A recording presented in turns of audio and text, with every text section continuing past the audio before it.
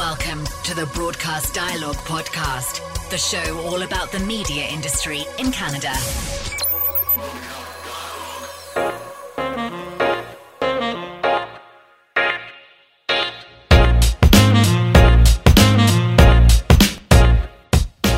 I'm Connie Thiessen. This episode of Broadcast Dialogue, the podcast brought to you by Records and Rockstars radio show with Jeff Woods, available to stations as a daily or weekly feature.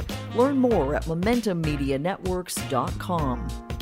On this episode of Broadcast Dialogue, the podcast, and off-the-cuff roundtable on the resurgence of community radio with Bryan McKinnon, the executive director of Vancouver's highly successful Co-op Radio, and Canadian Broadcast Industry Hall of Famer Don Shafer. Shafer is now a station volunteer, still nursing a few wounds from the failure of his Roundhouse radio venture, but getting set to launch a new show in May. We talk about the co-op model, whether there are lessons to be learned for commercial broadcasters, and the Roundhouse radio experiment.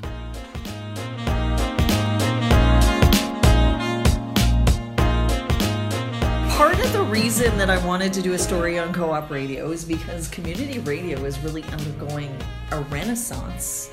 And this station, well, I know, Don, that part of what Roundhouse was about was kind of modeled on the co-op model, was it not? The co-op model goes way back to my university days. When I was a young kid or young broadcaster, and a lot of us grew up with co-op or with university radio, where community came first, or the program came first. There wasn't an economic model. For me, being a commercial broadcaster almost all of my life, the idea that voices had shrunk, that less of the community was being heard, seemed more important than ever for Roundhouse. But it's certainly a model that goes back a long time ago, when local radio stations were local. So it's nice to see, a revival, if you like, or more attention being spent, on community radio.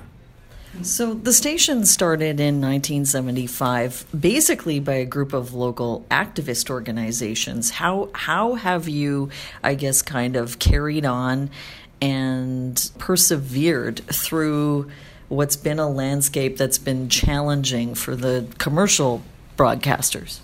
Right. Well, so yes, we did start in 1975. It was a couple of groups getting together who had the same idea to put together a community radio station, and then they began working on the same project. And this is back in the days when the CRTC were a little bit more liberal with helping, groups get started. So we received at that point a very strong signal. This was back at 102.7, which we actually were never able to fully utilize. And so at some point, Addison, we were able to make a deal with them to take on that piece. So now 100.5 FM, Co-op Radio. We've been around for 43 years. And our roots are very much in the activist communities, but also from multicultural arts and culture and youth culture and different outsider, particularly outsider arts and music genres. So at the very beginning, it was a lot of folk music and a lot of sort of the protest songs and the protest music of that era.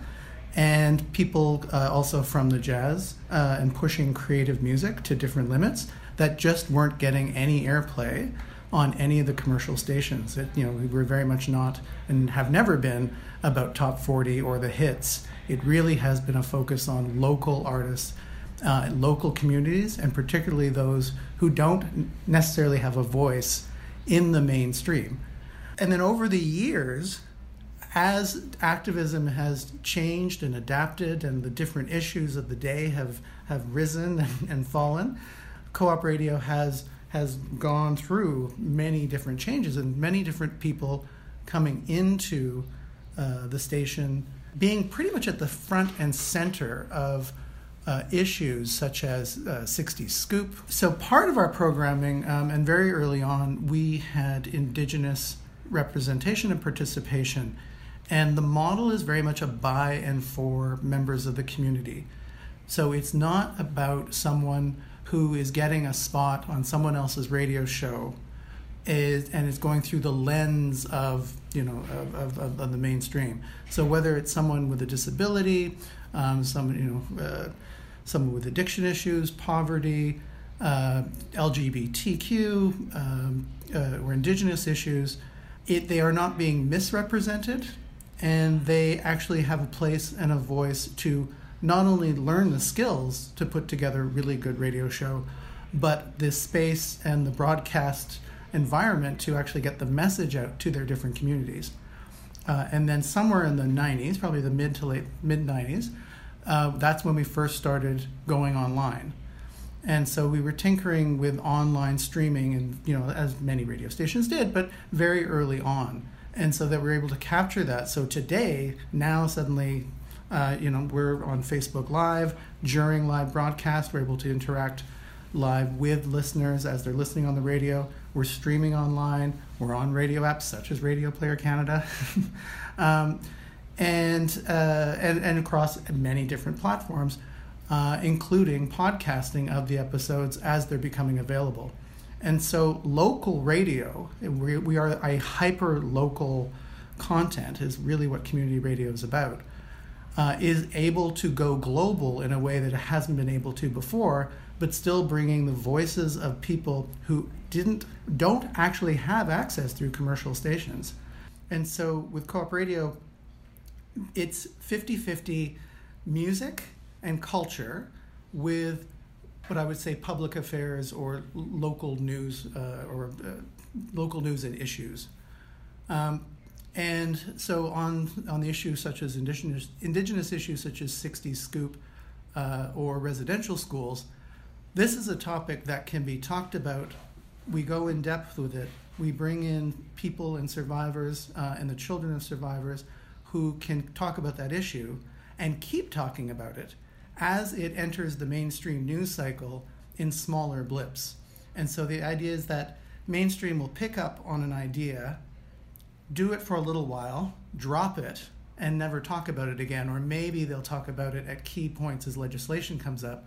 Community radio is able to keep the conversation alive and is able to help participants in the movement really hone their voice on getting their messaging proper, but also diving deep and going into sort of it's almost long-term investigative journalism that really doesn't exist in very many places anymore. So as a programmer, how do you assemble what happens on air here?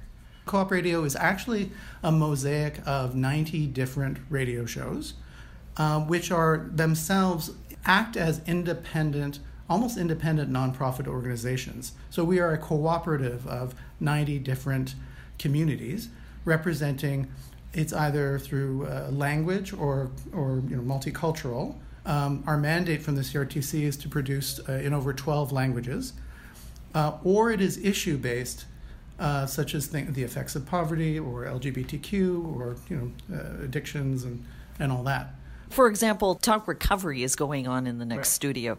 That would be an example of, I guess, what that epitomizes the concept that you're talking about. How do you collect all your talent and decide what's a good show and what's not a good show? So Talk Recovery Radio is an example of an issues-based show. And it came about as we are approached by members of the public. So part of what Co-op Radio is able to do for the community, and when I say community, it's the entire Lower Mainland and Fraser Valley, is our local, our backyard. We're located here in the downtown east side. People approach us, and also we do a lot of outreach to community groups, associations, the general public at large. We offer training in audio production, audio skills, on-air skills, speaking into a mic, mixing, editing, how to promote, your show, that type of stuff. This is why I like Co-op Radio, okay. And this goes back to your first question.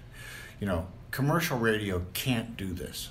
It can't do it because the model is completely different, and it's listener based and revenue based, mm-hmm. And so there is a mandate that forces commercial radio stations to go for the lowest common denominator, to play the fewest amount of songs, to keep the programming so tight that it can't breathe, and therefore it cannot represent the community in a large scale. You essentially tried to take this idea commercial. Yeah, I did. I wasn't terribly successful, but I think we were given time, or I think we were on the right track, and given time, you have to believe that what Bryan and what Co-op are doing, at least I do, that they can reach into the community and make all of these resources available, and look for all of these great ideas and the great stories that aren't being told on commercial radio.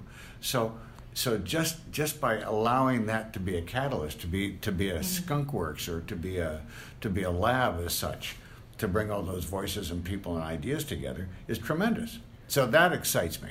Yeah. And I think that's, by making that opportunity available, a lot will come out of that. So what do you think the takeaways are from the community radio renaissance? Lessons to be learned for the larger broadcasting community? Well, with the local broadcasting just disappearing, content on sort of local broadcasting here, but the content disappearing, that lessons, if they want to learn them, are to engage people at their own level, but also to allow them to have their own voice. So many people in the professional commercial radio got their start through community radio, including many people that in your organization. And that is really the great channel. So a lot of what we do is training, and it's providing access and training for people to further their careers. And when people do move on into the commercial world, we are thrilled, because what we know is that the commercial establishments are being populated by people who get what good community programming is. Now, when they reach into, when they get into those environments, then the structure of the commercial and the reality of commercial radio doesn't really allow for a lot of creativity and a lot of sort of freedom to do the things that we do. We do some pretty crazy things here on community radio. And as the experiments that we're able to get on, because people come up with ideas that just wouldn't fly in a focus group or in creativity by committee, writing by committee. We have an Indigenous program run by Indigenous youth called Late Night with Savages. And the name itself is shocking, and sometimes we'll get a lot of comments on it, but it was named intentionally by the community to express a strong emotional response to the feelings that youth have growing up in an environment, an urbanized environment, as an Indigenous youth. It's a fabulous show. You should listen to it. We also, Talk Recovery Radio is basically an NA meeting or an AA meeting live on the air with music. And it's fantastic. And you hear people's real stories that are incredibly complex, full of all the mistakes that human beings can make, and laid out there in this way that you have complete empathy with, and a deeper understanding of what's actually happening across the city of Vancouver and all the communities in BC around the fentanyl crisis, around opioid addictions, around all the alcohol addictions, around violence that happens, and just the general overall effects of poverty and generational abuse, and et cetera, et cetera. These are things that don't really play well on commercial radio. There's a space here that can happen. So going back to your question, which is how do we attract people, we provide the container and the space and training, and do it in a way that is low cost. I actually don't think commercial radio will ever be able to do this, because we do not have a financial, we have some financial requirements, but not the financial requirements that investors need to have in order to get through, putting up money to produce a radio station. Our overall budget, our annual budget, is probably the monthly budget of any one of the stations that are on in Vancouver right now. So we've learned how to do a lot with less, and from that we are able to produce amazing programming. Don, coming from your background, in radio and business. Do you think that broadcasting has become too risk averse? Yeah, I do. I mean, personal answer. Yeah, I mean, I grew up in commercial radio, for 50 years, so I know it pretty well, and I know it inside out, and it's fairly limited today compared to what it was 10 years ago, or 20 years ago, or 30 years ago, and to Bryan's point, it's become very restrictive, and it's an old economic model. Radio has to find a way to reinvent itself, and it hasn't found it yet. I still, in terms of commercial competitive markets, CBC is still the number one station in most competitive markets. Why is that? And the answer for me is pretty simple: is that they're more creative. A college radio station, a community radio station, doesn't have near the resources that those other stations have, but yet they do have access that the other stations don't have to, which is a lot of community talent. And a lot of the talent that Bryan talked about that we'll hear tomorrow is starting today here. A lot of private broadcasters would say that the CBC, has resources that it doesn't have. Yeah, I've heard that story all of my career. I remember when I was a program director at CFOX, I remember the first rating book that came out, and I'd noticed that this little thing called CBC was doing well, and I said to the management of the company at the time, I said, how come this station's doing well? And they said, oh, don't worry about it. It's just CBC. They don't count.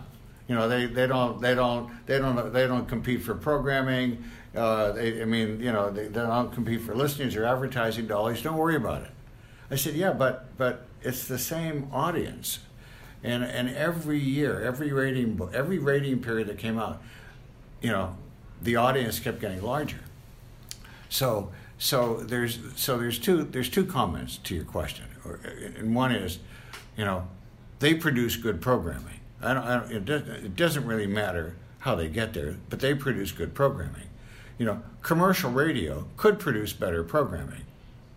If they allowed their people to be more creative and allowed them to be more resourceful and actually did what we used to do in the old days, of creating creative programming, similar to what co-op radio is trying to do. So I don't think it's a matter of resources. It's a matter of how creative you can be. Lots of radio stations have been incredibly creative and done very, very well competitively with very few resources because they allowed their people in the organization to be creative and flexible and responsive to what was happening on the street. We don't see that very often in most radio stations. And essentially, you tap into the community for that creative spark here at Co-op. So a typical radio show, in order to be sustainable, but also to really get to their groove on, requires anywhere between 5 and 15 people, depending on what they're trying to accomplish. And so it sort of goes to that model where you'll have 12 producers on one show at CBC. We can get up to 15 volunteers working on a 1-hour program.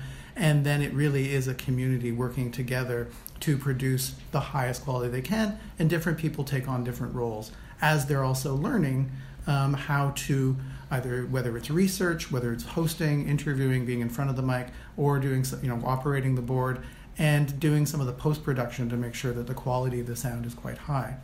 When you're talking about the numbers of how CBC does, how commercial radio does, community radio in pretty much every market, there were 2 studies done through the NCRA, reaches, across Canada on average, 2% of the population are listening at any time to a community or college radio station. Here in Vancouver, Co-op Radio, we enjoy a 5% share of the market, based partly on our longevity, but also we are not associated with a campus community radio station. We're not seen as college radio. We actually are seen in the market as competing with commercial radio stations. Do you know what the longest running of all your programs is? Yes, I believe it is Rock Talk, which is on Friday mornings with Michael Wilmore. I think he started in 1975, and he's still on today. His show is fabulous. It's at 9 a.m. Friday mornings. He has an incredible wealth of knowledge on the history of rock and roll. And what he does, he doesn't play the hits. What he'll do is he'll go deep into the record stacks of, he did a show on Elvis's record collection, that kind of thing, and he'll go into the B-sides and the history. He also does a lot of focus on the Canadian rock and roll scene of the 50s and 60s, which was quite bigger than I've ever imagined, including record labels and all that kind of stuff. The next one, I believe, would be West Coast Classics with Kerry Regier, which is on Wednesdays. And he's the longest running classical radio show. He's been going on for 30 plus years. He has also, the focus of his show is he's very well connected internationally with music files of the classical sort. So he's able to get his hands on recordings that are not actually available to the public, or even available or not even put in professional recordings. These are hand tape recorders that people might have brought into a particular symphony, and he's been able to capture the best composers, the best conductors and orchestras at the peak of their careers. And so we're able to play that. And then because he's known in the community, people send him things. So it's really an excellent, excellent show. What is Co-op's Radio's secret to that sustainable volunteer and on-air talent base? Because community radio, as you may know, is notoriously known for imploding and politics. Does everyone just have like the West Coast chill on here, or what's going on? We have very lively AGMs with our membership. As a cooperative, though, we are owned by the membership. And every member has one vote. So this is the opposite of, different from a nonprofit or from even from a corporation where it's percentage of shares and all that. It's one person, one vote. And when you're working with 12 different ethnocultural groups in 12 different languages, it can be a bit of the Tower of Babel here sometimes. And we have to be able to work together to understand each other culturally and also through language. And because of that, we're able to slow things down a little bit. We just understand that other people just need a bit more time to understand. And with translation and running a meeting can be challenging. Because of that, the community comes together, and it just works because we recognize that that we are working in such a diverse environment. When you come to a party at Co-op Radio, the entire world is represented here. It's quite an amazing thing to witness. It's very unique in the city of Vancouver. So tell me about how your location impacts what happens here at Co-op Radio, because to get in the front door, I mean, you are stepping over the epitome of the downtown east side street life. Yeah. Well, we started in the downtown east side, so our first station was 200 meters from here at the corner of Carroll and Hastings. We're now at Columbia and Hastings. I think that's actually, the fact that we're in the downtown east side is a big piece of who we are in terms of our social justice roots, and particularly around human rights. We are a space that provides a voice for the voiceless and the homeless communities in Vancouver, but in every community, rural and urban, around the world, which are growing and increasingly being affected, again, by generational abuse or by addictions, particularly opioids right now. This is a reality for everyone. So if it's front and center as part of Co-op Radio's reality of the building, but it's very much representative in our programming. We do have a show called Made in Hastings. We have a show called East Side Stories.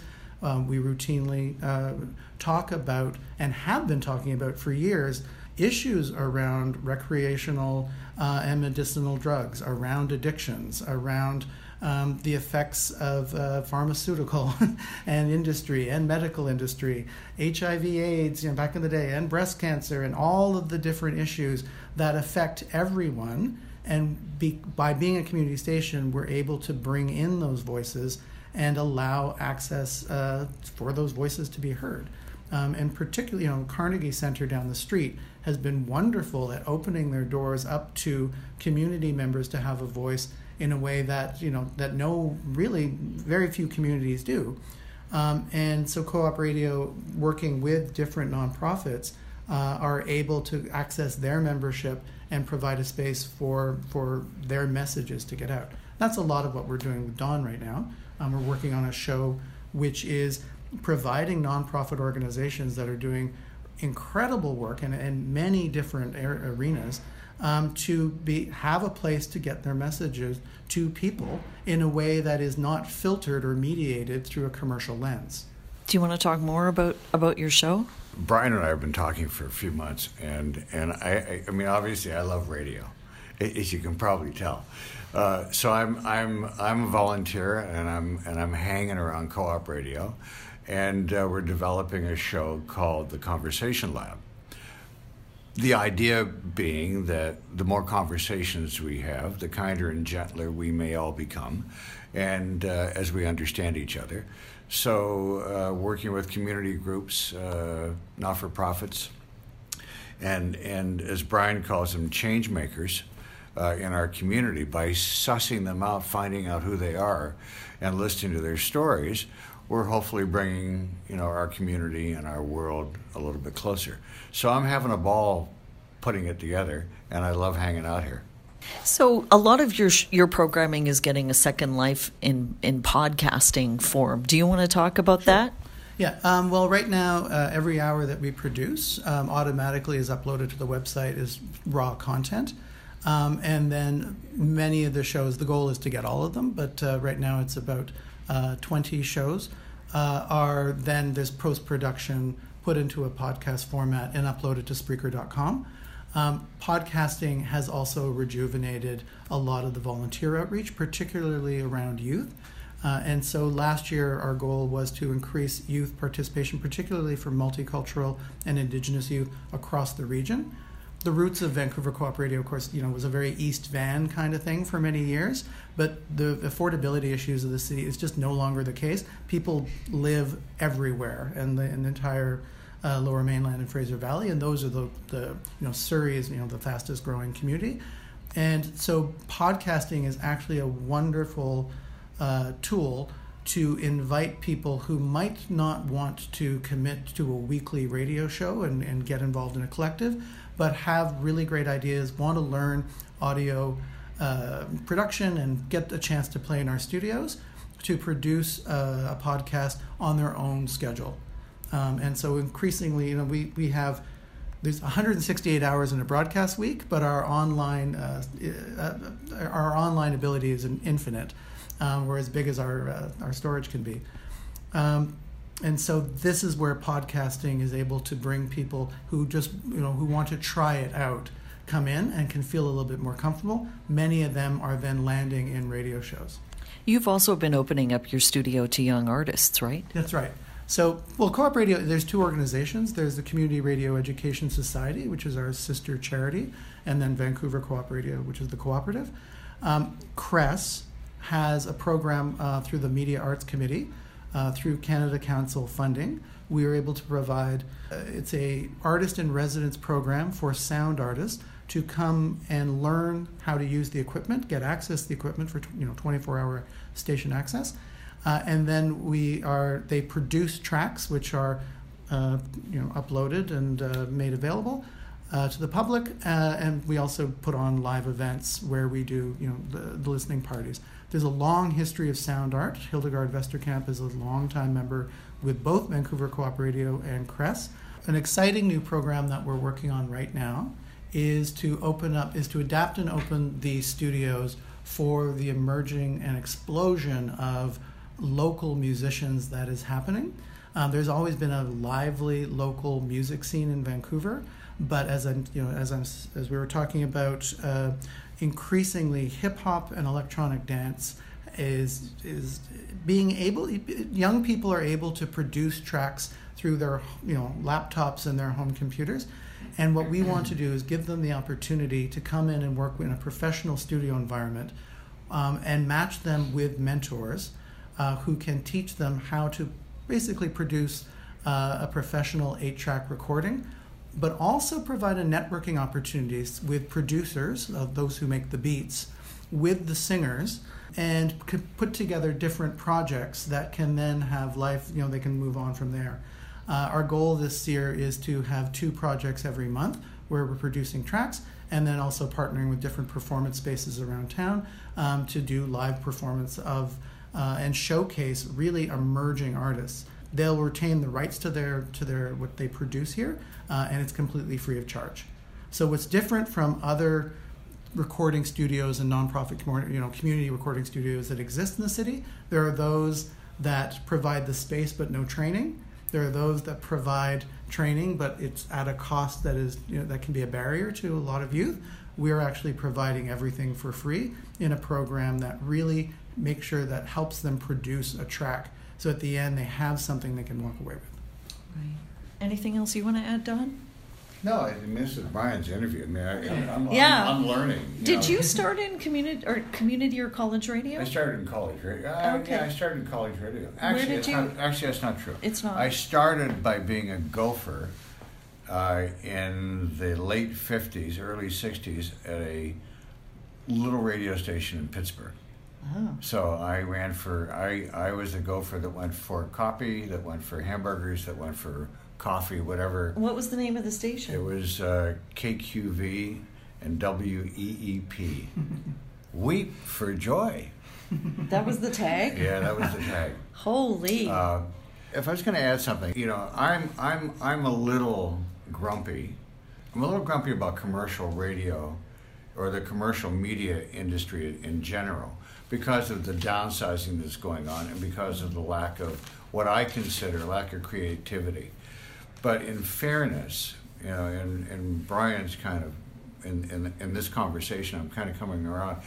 Each sector has its mandate. CBC has a mandate to be as popular and to be as fulfilling to Canadians as much as possible. Every commercial radio station or every commercial TV station has a mandate to a specific audience and a need to be competitive in their niche, whatever that happens to be, and there's a way to go about that.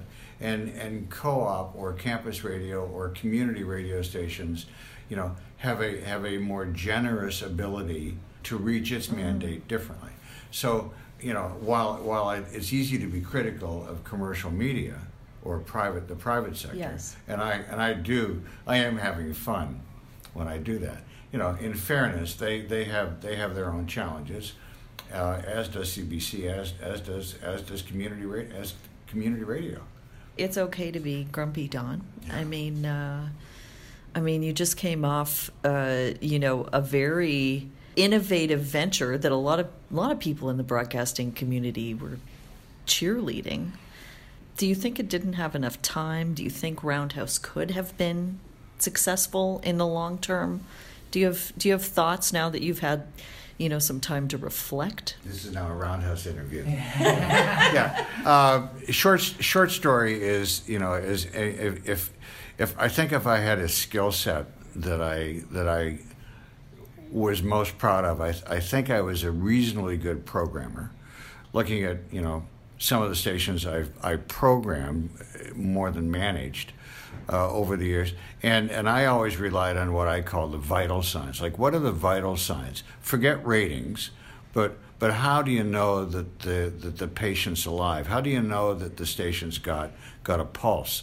And when you've been at it long enough, or when you're in a moment where you can feel it, you know that it's happening.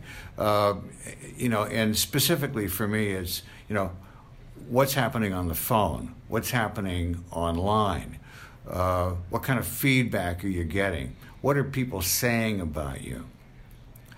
And when you don't have ratings, those are the kinds of things that give you some indication that you're doing good work. So the answer to your question is, yeah, the patient had a pulse.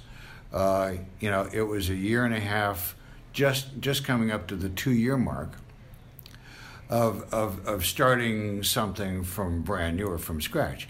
That takes a lot of work. For anybody who's built a radio station or anybody who's built a new business, it takes time, unless you're a franchise where it all comes together.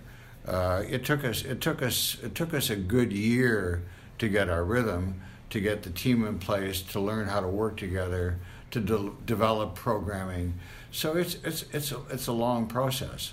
But yeah, I think had we not run out of money, had we had more time, I think the station could have found its way into the market. It would have found its niche, which would have been somewhere between CBC and community radio and NPR and some of those other voices that are out there that are doing really unique work. Do you feel that perhaps the station's initial mandate was too ambitious? Well, it was my mandate, so no. I mean, you had a lot of fantastic talent that I imagine also came with fantastic salaries. Terry David Mulligan and Janelyn White and Kirk LaPointe, big names in Canadian media. I'm humbled and to tell you, and my friends would probably, and their agents would probably not want me to tell you this, but all of our staff worked for half of what their competitors work for at other markets, and they came to the station knowing that they would make less, with hopes that they would make more one day, but they came to the station prepared to make less because they believed in the project. So none of those marquee talent, or none of that marquee talent, asked for big bucks. They all came for love and a belief that radio could be something different, which is why I'm hanging out at Co-op Radio, because I believe that it can be something different, that it can be more than what we hear on most stations on the band. But if you're positioning, that the community radio and then there's CBC and there's a space in between. But one of the things that we're teaching Don here is a radical grassroots community activist can actually be a financially viable 45 years running station. And it has to be this independent operation that is really free of corporate interest in order to survive in that activist way. And so it's this very interesting place. There has to be a space for this type of voice. And community radio is really one of the last places where it exists. And so I just wanted to reiterate the importance. No, that's a great point. That's a great point. Yeah. It is a great point, Bryan. Do you think that space that Roundhouse tried to fill exists? Is there a place between, is there a niche between community radio and the CBC that's commercially viable? I don't know. I think this is the world that I live in. I think there's a niche. Anyone can make something. What am I trying to say here? I like Don. I think Don's great.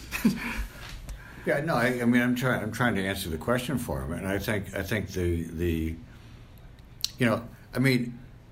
No, I could get there, which is that, no, I do believe that there's room for everyone. And so actually whenever you hear, there's a new station coming online, or there's a new online competitor, or there's a new community group that's thinking of coming in, there's definitely, I think a CFNR are coming into town. That's the new Indigenous station that's starting up. There's room for everyone in the broadcast market, and actually we should be working closer together. And it is true what I have found in the industry, and maybe you folks have a different opinion, I do find that the doors of the corporate radio stations are absolutely closed. They do not want to engage with others. They don't want to speak. And there's a bit of, it's just that is a cultural decision.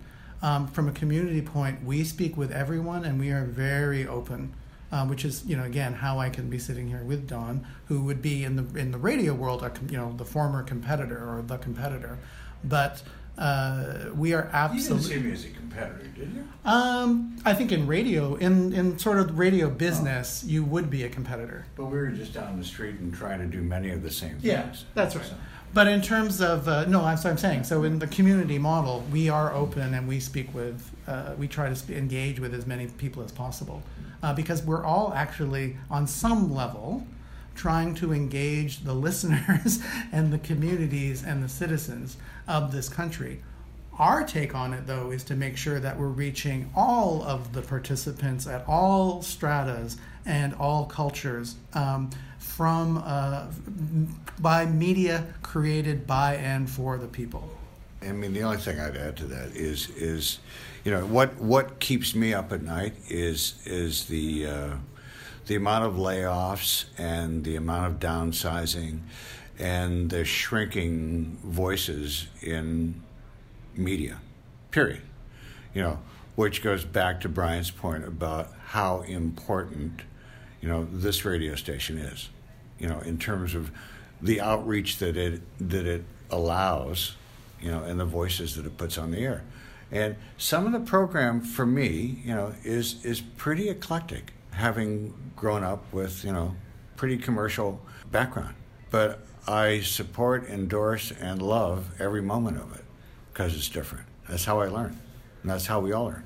So, I think that's a good place to, good note to end on. All right. My thanks to Co-op Radio's Bryan McKinnon and Don Shafer. Shafer's The Conversation Lab is set to launch May 5th.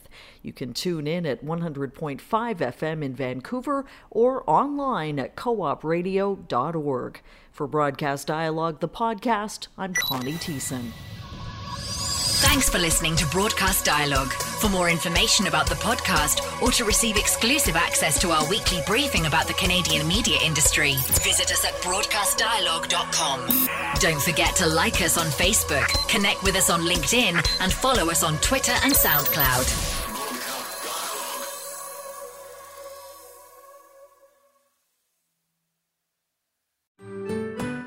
I'm Andrea Askowitz. And I'm Allison Langer. And we are the hosts of Writing Class Radio, a podcast, but we are so much more. We have writing classes. So if you are looking for live online classes where you can join a community, write to a prompt, get feedback, and get better, check out all our classes at writingclassradio.com. And listen to our podcast wherever you get your podcasts and at writingclassradio.com.